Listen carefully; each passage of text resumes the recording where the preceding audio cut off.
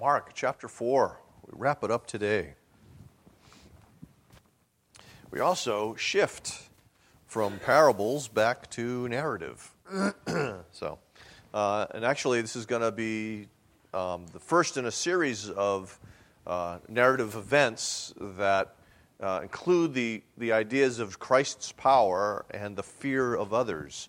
So Mark is shifting from the theme of the gospel, the message of the gospel through these parables to fear and power. So there you go. Now you can probably leave, right? All right. Picking up in verse 35. On that day, when evening had come, he said to them, "Let us go across to the other side." And leaving the crowd, they took him with them in the boat, just as he was. And other boats were with them, or with him. And a great windstorm arose, and the waves were breaking into the boat, so that the boat was already filling. But he was in the stern, asleep on the cushion. And they woke him and said to him, "Teacher, don't you care that we're perishing?" And he awoke and rebuked the wind and said to the sea, "Peace, be still." And the wind ceased, and there was a great calm. And he said to them, "Why are you so afraid? Have you still no faith?" And they were filled with a great fear and said to one another, "Who then is this, that even the wind and the sea obey him?" Let's pray. Father, I forgot to pray for Randy earlier this worship service. Be with him as he continues to deal with vertigo, and give the doctors wisdom, and may the treatment that they are providing for him accomplish its purpose, particularly with a wedding coming up. Father, I ask that you would help me to proclaim Jesus with all wisdom, admonishing and teaching, in order to present these people mature in Christ according to your good purposes. Strengthen me for this task, and we ask this in Jesus' name. Amen. When I was still living in Winter Haven, Florida, before I got married, a friend and I used to go fishing quite a bit. He had the boat, he had the trailer, and he had the truck, and it was an excuse to spend time with a friend. I'm not really big on fishing. So we went this one time, and he had warned me before we left that he had been having some trouble with his outboard motor, so we weren't exactly sure what to expect. So we unloaded, we got in the boat, and the engine started up fine, and everything worked, and we went to the far side of the lake, and we found a nice spot, we thought, for fishing, when that usually meant he caught a lot and I caught very little. That's what happened when we fished. And then the wind started. And the waves started to pick up. And it got so that we got pushed into some weeds, and we had got the end of the anchor, and the boat was starting to kind of do this little thing here, and the waves were starting to come over. And then we looked, and we saw the storm clouds coming. Now, when you're in a metal boat, you really don't want to be on water when a storm with lightning is coming. So we pulled up anchor, and he started the engine, and we started to go very slowly back to the other side. It was it's not just the waves, but I mean, it was the clunk of the waves. But now the engine is not working right. It's going at 1/3 speed, and the wind is getting harder, and it's coming directly into our face, and we keep turning around, and we keep seeing these clouds getting closer and closer, and we're beginning to wonder, are we going to make it there in time? Danger on the water. That's what we have today. Danger on the water.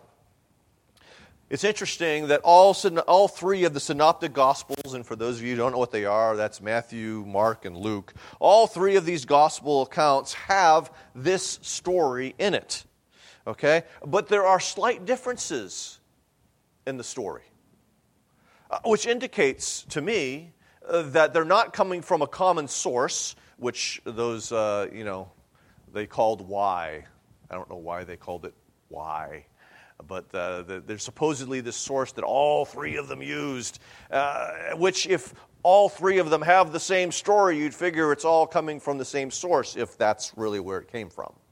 But what we find is that there are differences in this, which indicate to me anyway, that these are first-hand experiences and accounts. Why? Precisely because there are differences, however minor.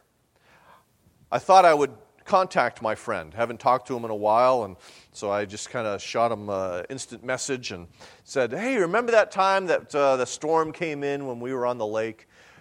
He says, "This is what I'm doing. I'm looking at this from in the gospel account, and it's interesting that there are differences. How do you remember that day?"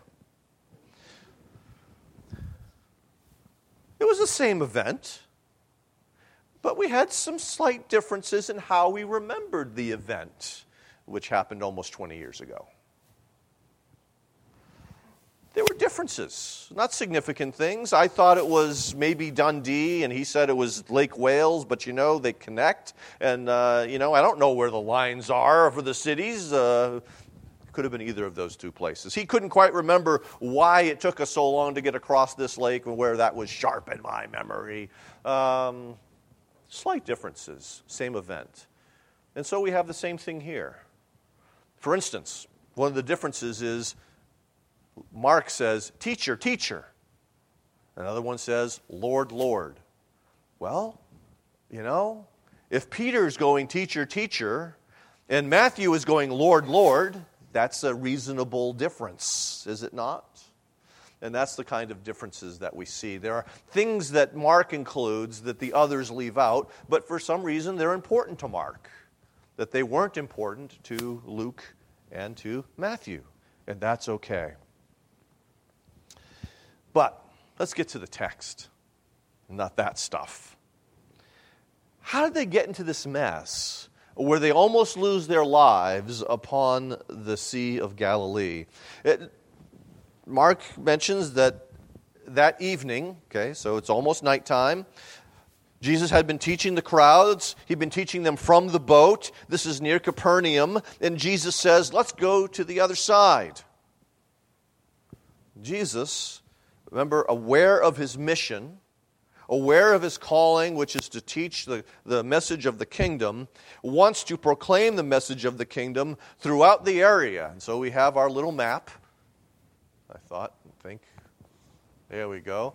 The other side, which we find from chapter 5, is known as the region of the Gerasenes, okay, because of the next story that happens. And so it's not just a short little journey right there, but they're going to go south and east across the Sea of Galilee. You ought to give it, the author of the map should have given it the full credit it deserves. Sea of Galilee, not lake. Okay? But this is no small thing. I mean, this is a journey of a number of miles, and we're not sure where on this journey that this takes place, but it sounds like they're not close to shore when all of this takes place. Okay? They head for the other side of the Sea of Galilee in the boats. Okay? Now, Jesus is in one boat, but there were other boats in I think part of why Mark includes that is there were other witnesses to this. There were other people in other boats that can bear witness to what happened as this took place. And we've also, oddly enough, digging in a kibbutz, they found this boat, which they believe to be a first century fishing boat from the Sea of Galilee.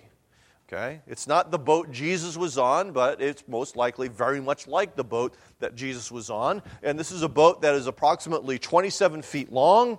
It's about 7.5 feet wide at the widest point. And they estimate that it could carry about 15 people. So Jesus and all of his disciples would have been able to fit within this boat. And Jesus would be asleep on the stern of this boat, which for those landlubbers like me is the back of the boat. Okay? It's the wider part where Jesus could stretch out on this cushion that is there. But we have representative boats from that period of time. And so they're on 3 boats, or, well, actually, I don't know, other boats. 2+ boats. Minimum 3, I guess. Yeah, because other boats, plural. So at least 2 other boats. So, going across the Sea of Galilee, and Mark records that a great windstorm arose. Now, it was not unusual for there to be storms upon the Sea of Galilee. You've got a sea that is below sea level, right next to some great big mountains. There is a great temperature differential between those two, and you know what happens when there's a temperature differential. There are winds, and with winds come storms. And so it was not unusual for there to be storms upon the Sea of Galilee. What was unusual was the timing. Remember, it's nighttime. There were generally much fewer storms upon the Sea of Galilee at night, which is why that's when the men fished on the Sea of Galilee, was nighttime.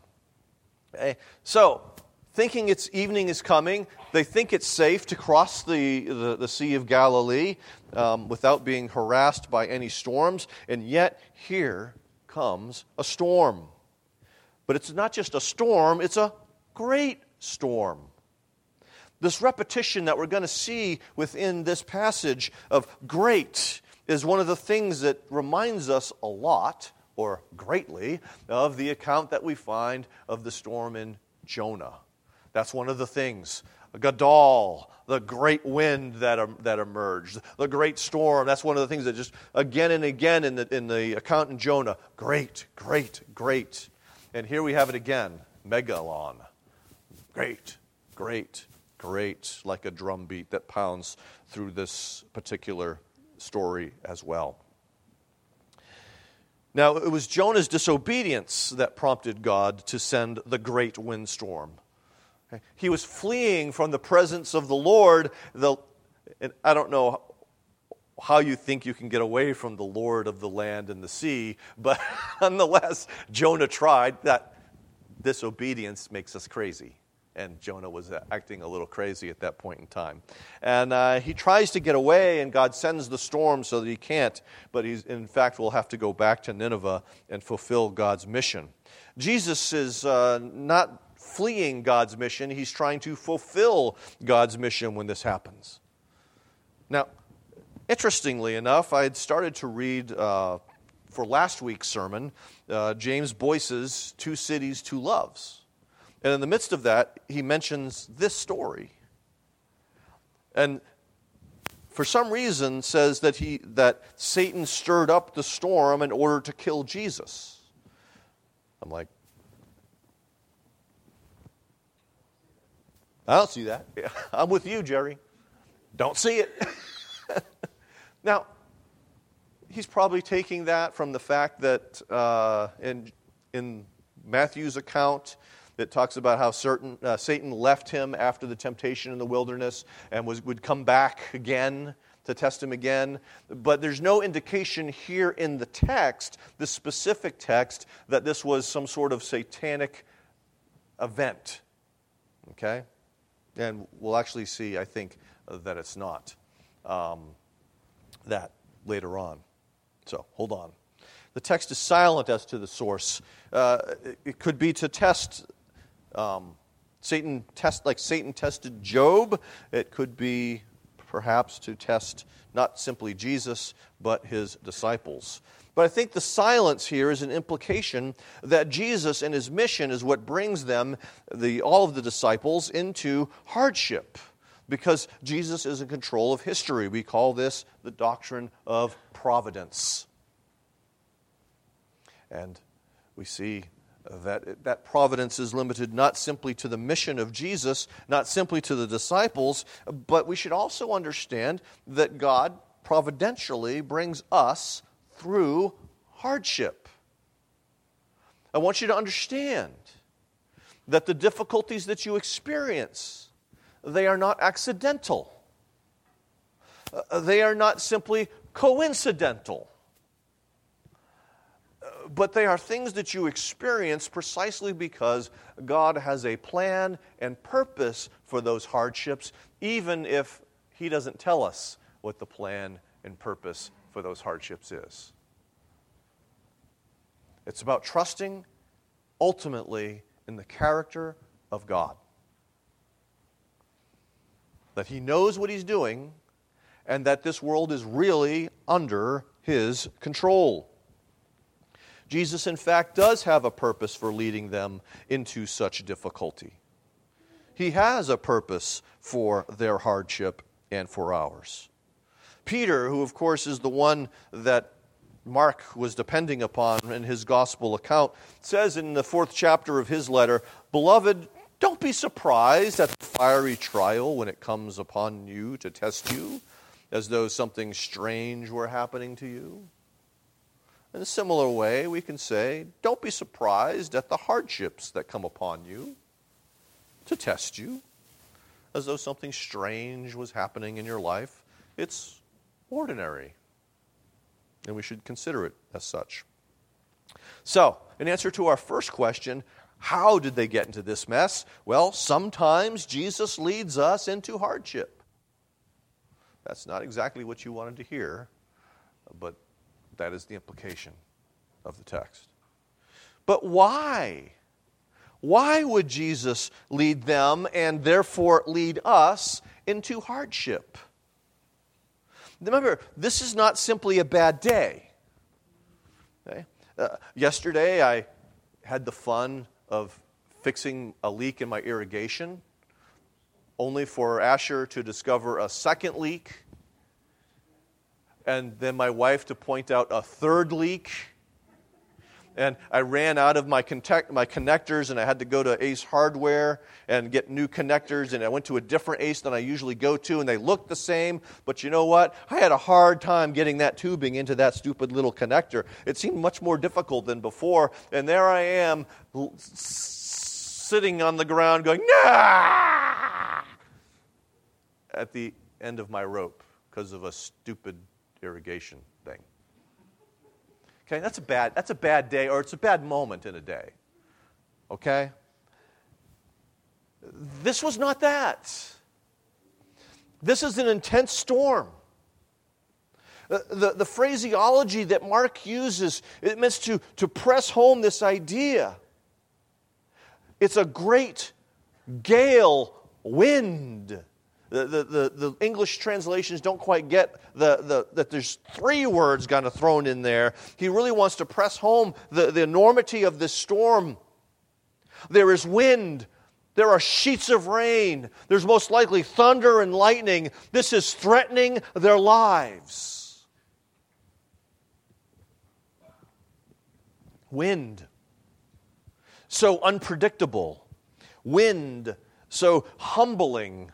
Because you cannot control it. It defies your control. You can't predict when it's going to show up. You can't predict how fast it's going to blow or any of that. Right now I'm reading John Newton's letters to his wife on one of his voyages to Africa.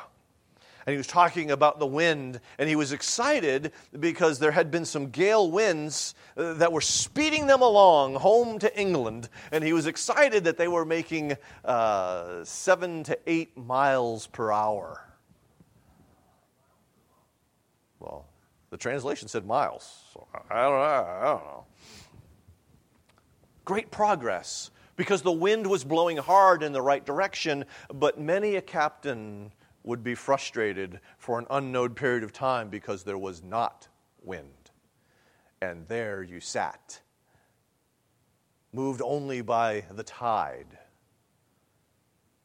the current, and not by the wind, going slow, sort of like us in that fishing boat, but the engine didn't work right.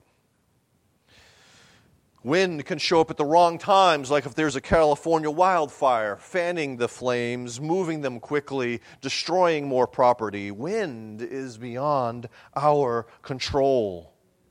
This wind that has shown up is stirring up the waves to such a great degree. And Newton also talks about how high the waves could be over their heads. And the ship is just like,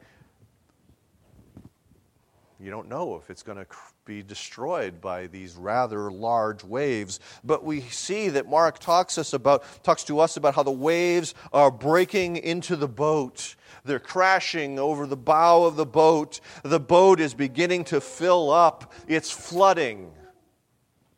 Okay. How many of you swim?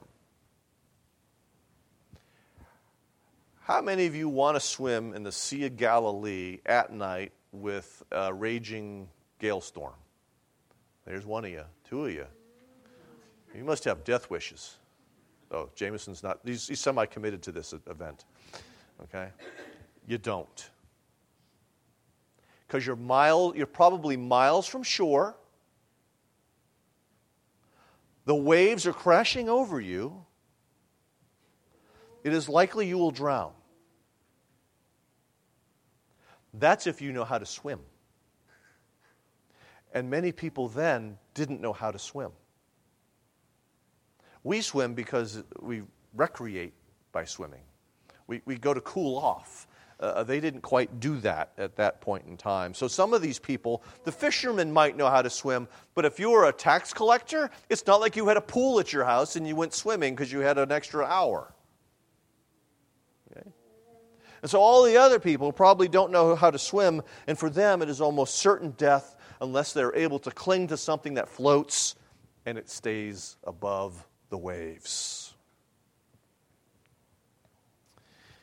Think of that painting. I forgot to throw that. I didn't want to put the Rembrandt painting because it indicated which one was Jesus with the little glow. There's no glow here. You don't know who Jesus is.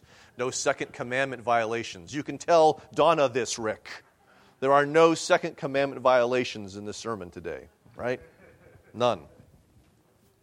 So, I don't want to swim in that. Karina wants to. All right. We'll get the waves going at your house soon, one of these days. So, here are these men. They're cold, they're wet, they're scared to death. They wake up Jesus. Whoop, wait a minute. Jesus was asleep.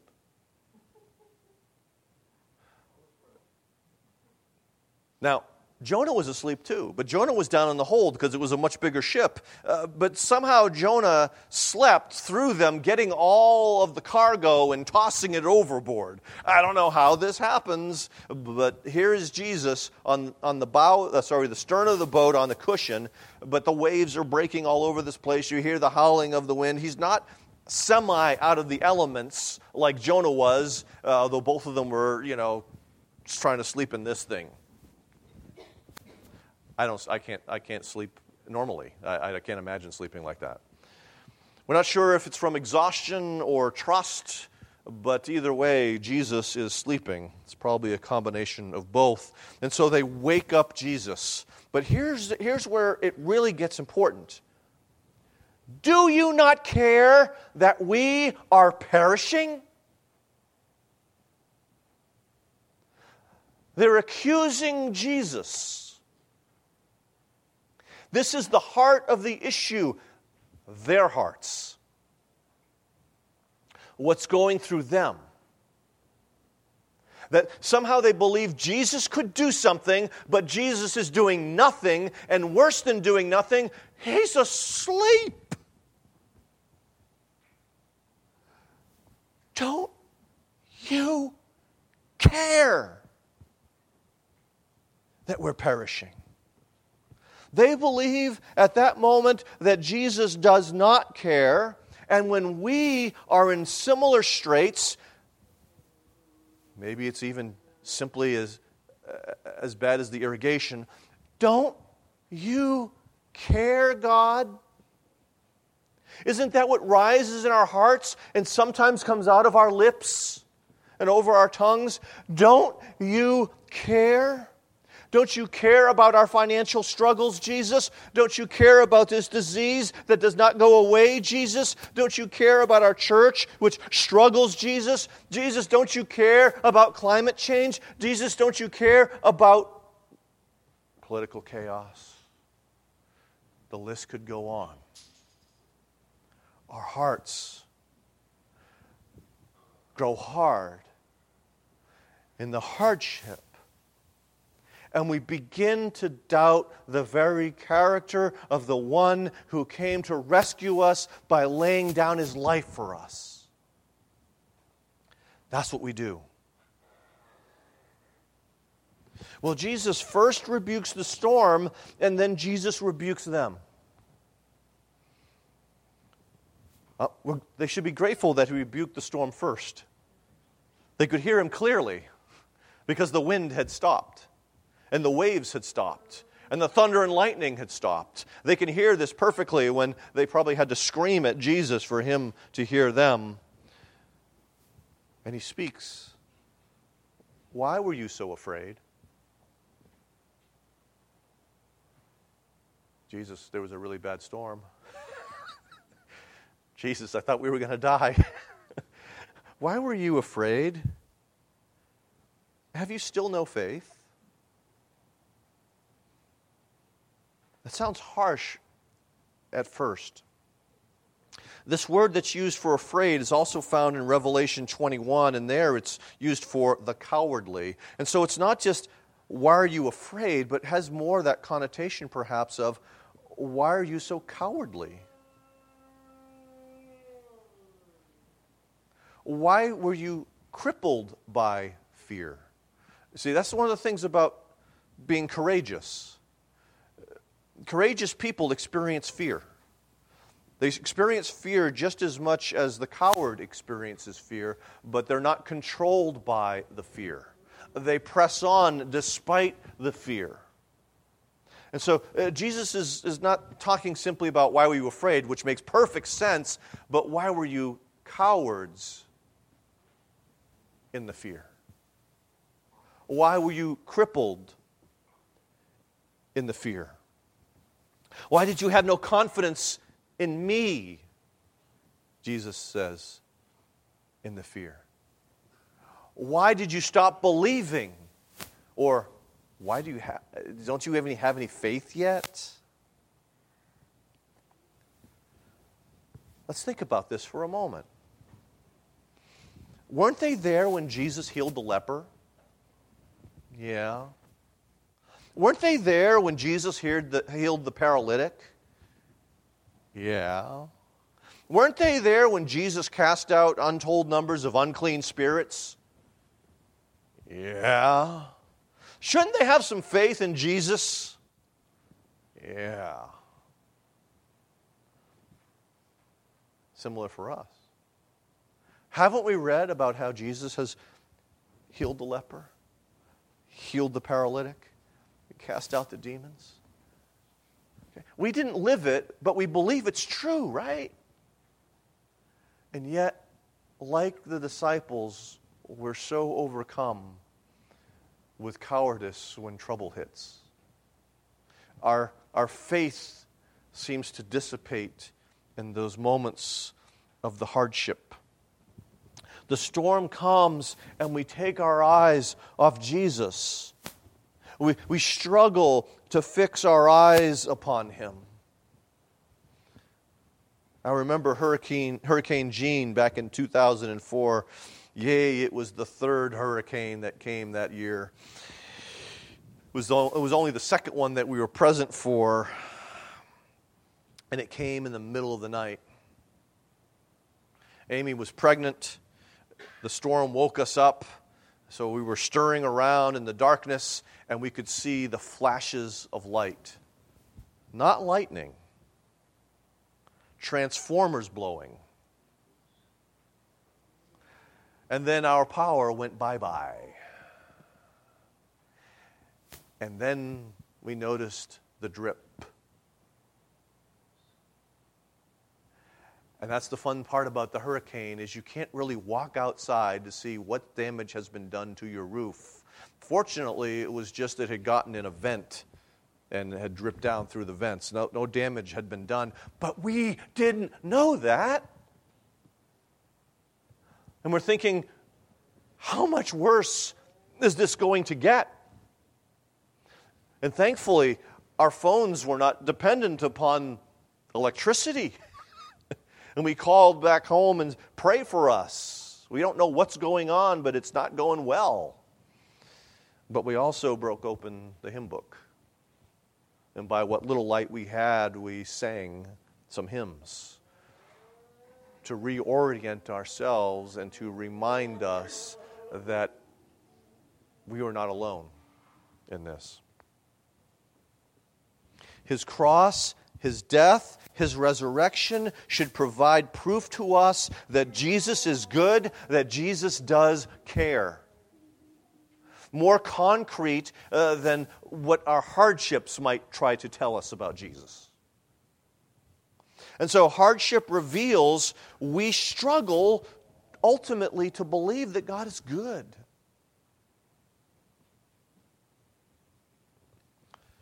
Let's shift. What does this hardship reveal about Jesus? Okay, again, during the storm, Jesus slept. He's like Jonah.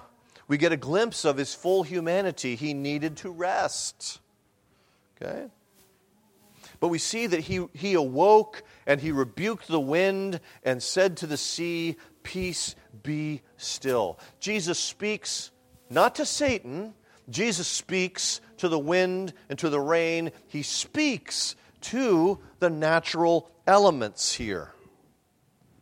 I think it's important for us to stop for a moment and recognize that Jesus is not doing incantations like Gandalf. Okay, there's no spells, no Harry Potter-ish thing that's going on right here, okay? He's not conjuring up something. There's no sacrifice like there is in Jonah, although ultimately it rests upon his sacrifice later. But He doesn't say, "Cast me into the sea." He's not like Pat Robertson, who claims to have prayed hurricanes away. He's not like Fidel Castro. I remember there was one hurricane that missed Cuba, and they had news reports of old ladies talking about how Castro had more power in his thumb than these hurricanes did, because he pushed it. Fidel Castro kept the hurricane away. Jesus stopped the storm. Instantaneously stopped the storm. It wasn't like He said, "Peace, be still," and 20 minutes later it ended, like it might normally did. The implication here is that it stopped exactly when He spoke it, when He told it to stop. And it wasn't a gradual decrease in the wind. It was done. End of sentence. The wind ceased and there was a great calm. Before there was the great wind, now there is the great calm.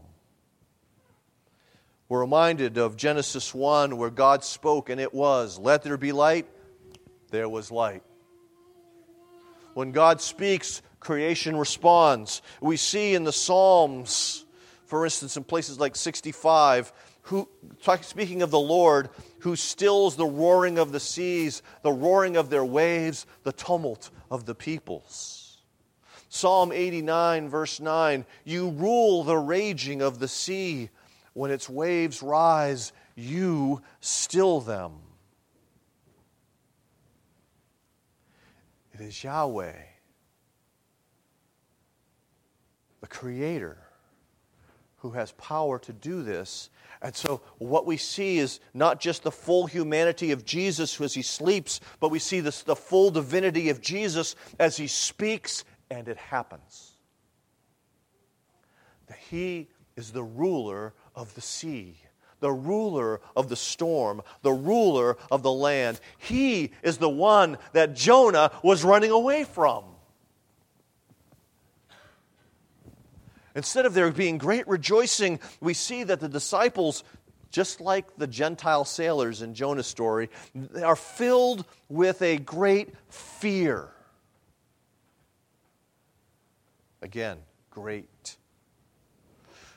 Great wind, great calm, great fear.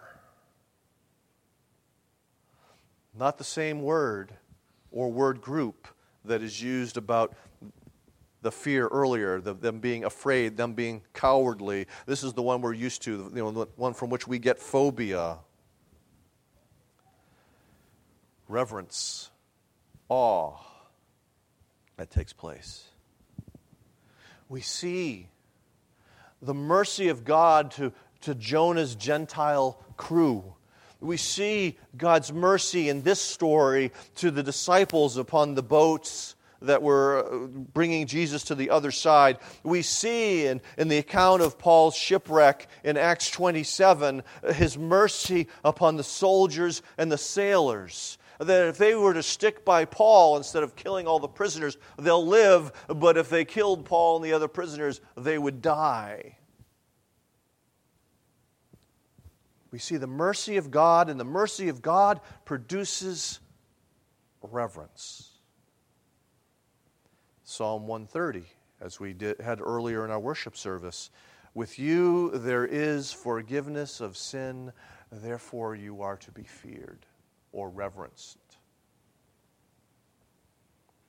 The fear of the Lord is a fountain of life. We usually don't think about fear as a fountain, right? And yet, the way the Scriptures understand the fear of the Lord, it is a fountain, not of death, but of life. We recognize from Exodus 20, verse 20, Moses tells them, do not be afraid, okay? For God has come to test you, that the fear of Him may be before you, that you may not sin. That you would hold God in this reverent awe as greater and more powerful than anything you could ever imagine, as good to you, that you might walk in His ways, is what Moses gets at in Exodus 20. We see a similar idea in Ecclesiastes 12. The end of the matter, all has been heard. Fear God and keep His commandments. For this is the whole duty of man. For God will bring every deed into judgment with every secret thing, whether good or evil. And so this fear of the Lord is one that motivates us not to run away from God, but to seek Him, because in Him there's life, to walk in His ways, knowing that they are what life is like. We live in His world, His way, because He made it. This fear that they have is not like the fear they had of the storm, but it is great. And so they cry out, "Who then is this?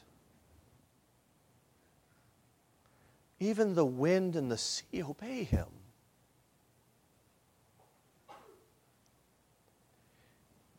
He's the ruler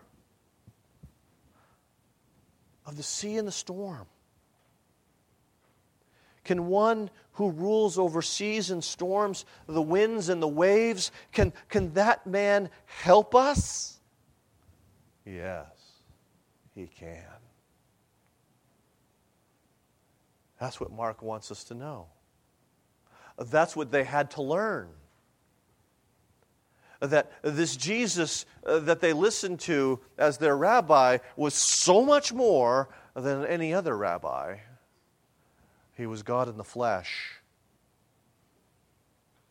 Jesus is more powerful and more uncontrollable than the storms.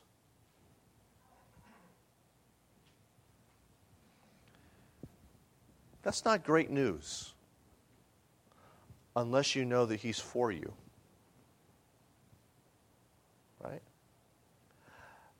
If that is your enemy, you're in big trouble. You have the wrong kind of fear. But if you know He's for you, you have what Sinclair Ferguson calls the fear of a son, or filial fear, where you're drawn to,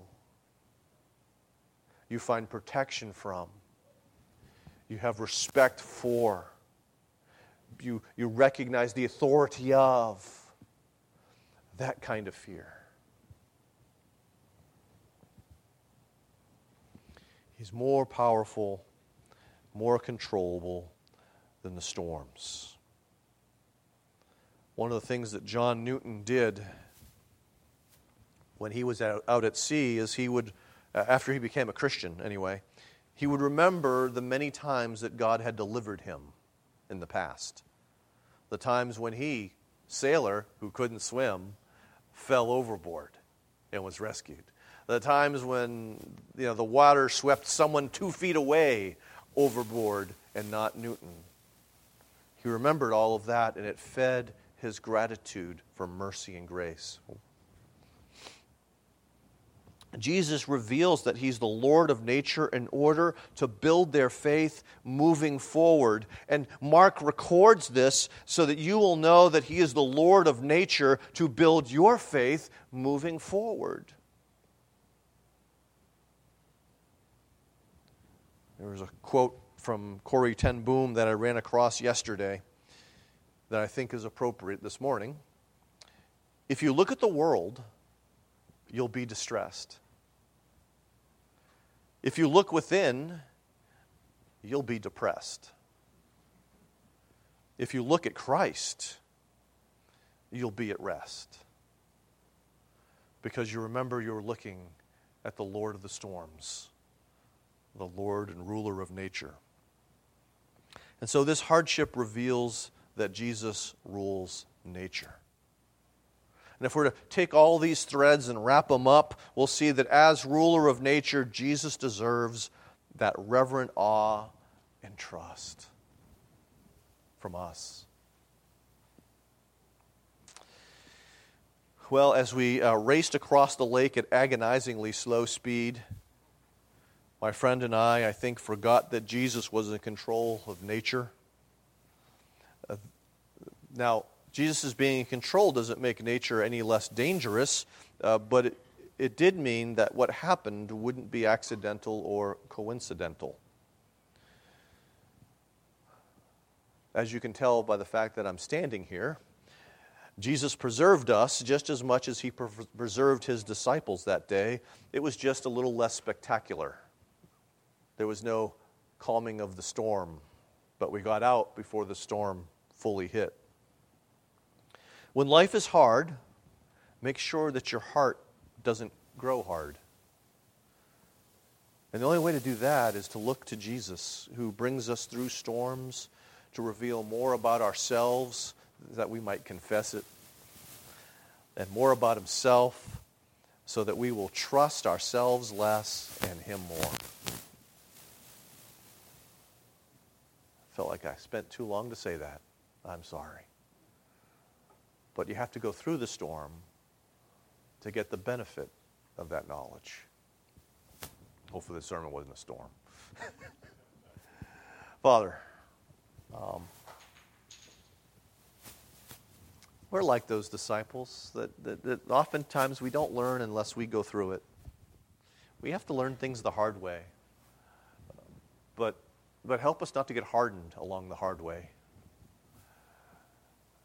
In the midst of that, may we cry out to Jesus, look to Jesus as the one who has power and control and the one who will bring us through to the other side, however that might look. But help us to grow in trust.